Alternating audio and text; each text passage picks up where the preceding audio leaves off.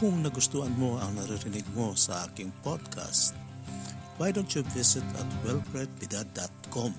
wellbredbidad.com, small letters lahat yan, wellbredbidad.com, kasi marami pa akong mga tutorials, marami akong mga articles doon at mga links sa mga websites where you will develop more skills in thesis writing.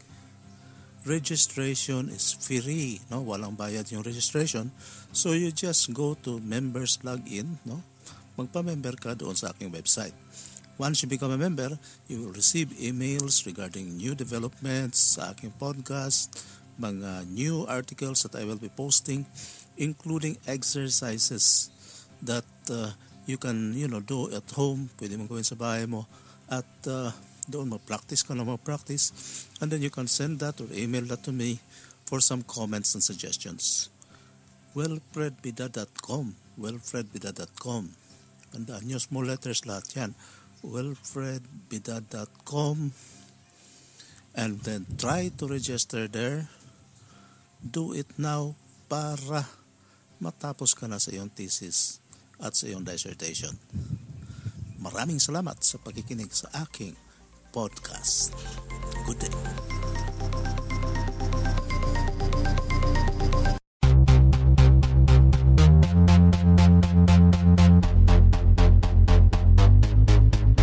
Good morning.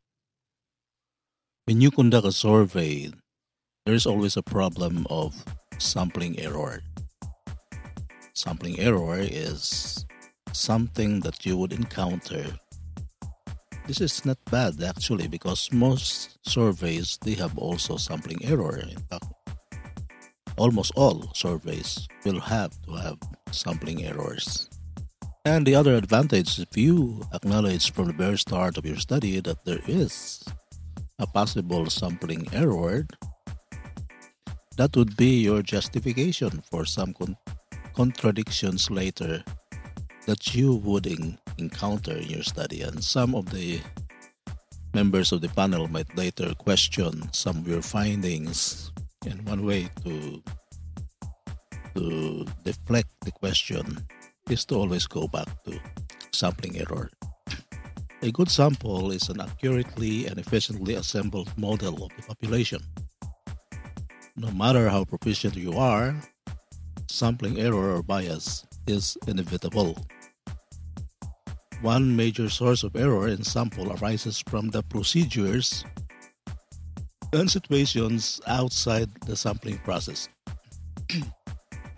This may appear contradictory, but the fact is that such non-sampling error affects the accuracy of a survey's findings because it mars the sample's representativeness. Non-sampling error occurs because of imprecise definitions of the target and study populations and errors in survey design and measurement. One problem that you might encounter is that when you conduct a survey, the needs and characteristics of your respondents may change over time. There might be new policies that were put into effect, new programs and services that may alter the findings of your study. So when you define your variables of the study, you will always have a problem of the changes of your definition later when the study is conducted.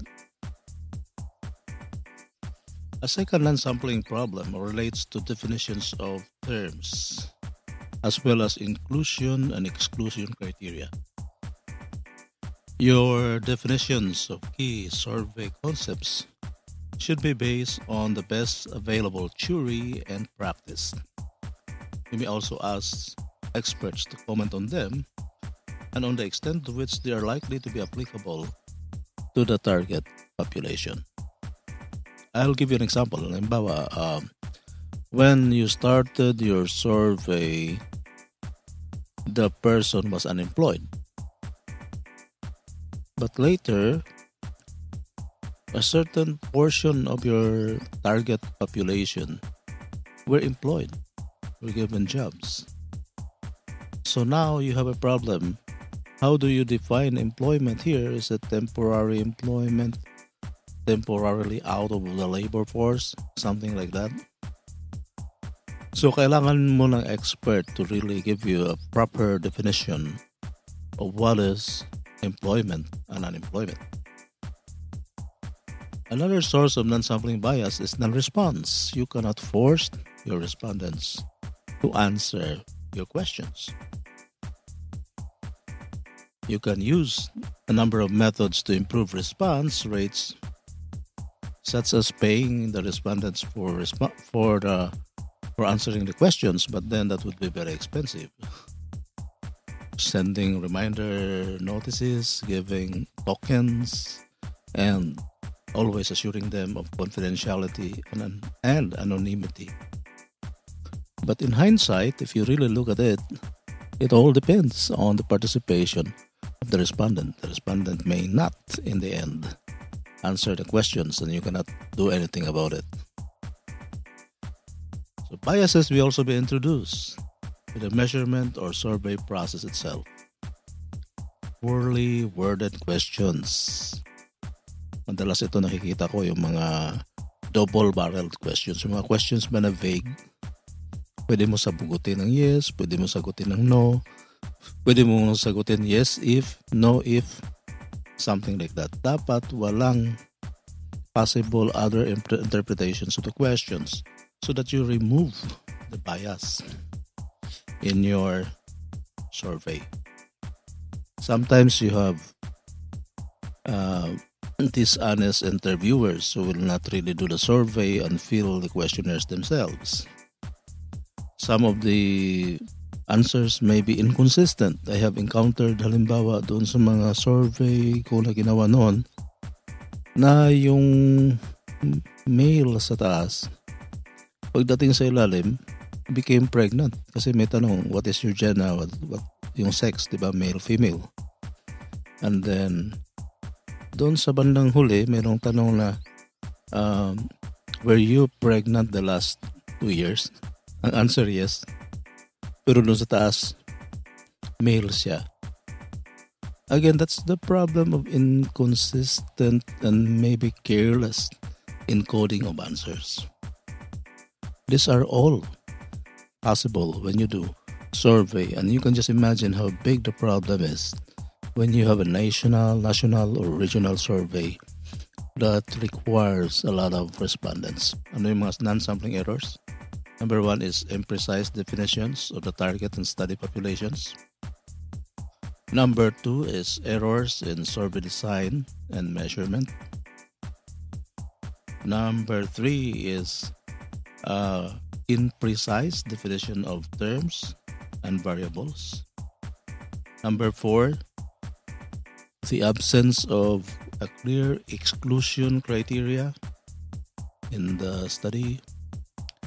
And then non-response is another. This is very, very common because you cannot force your respondents to answer your questionnaire. And then poorly worded questions and choices of answers. And lastly, untrained interviewers, or let's just say interviewer deficiency. This would include dishonesty, carelessness, lack of understanding of the purpose of the research. These are things that you have to really consider and in fact mention in your chapter 3 that these things could possibly happen in your survey, so that this will be, to be honest with you, this is your escape latch. Ito yung exit point mo if later on the panel will question some of your findings. You can say, sir, I'm sorry, these are non-sampling errors. Got it? I hope may natutunan kayo sa akin ngayon, guys. This is your Kuya Fred, Doc Fred saying, Happy Sunday.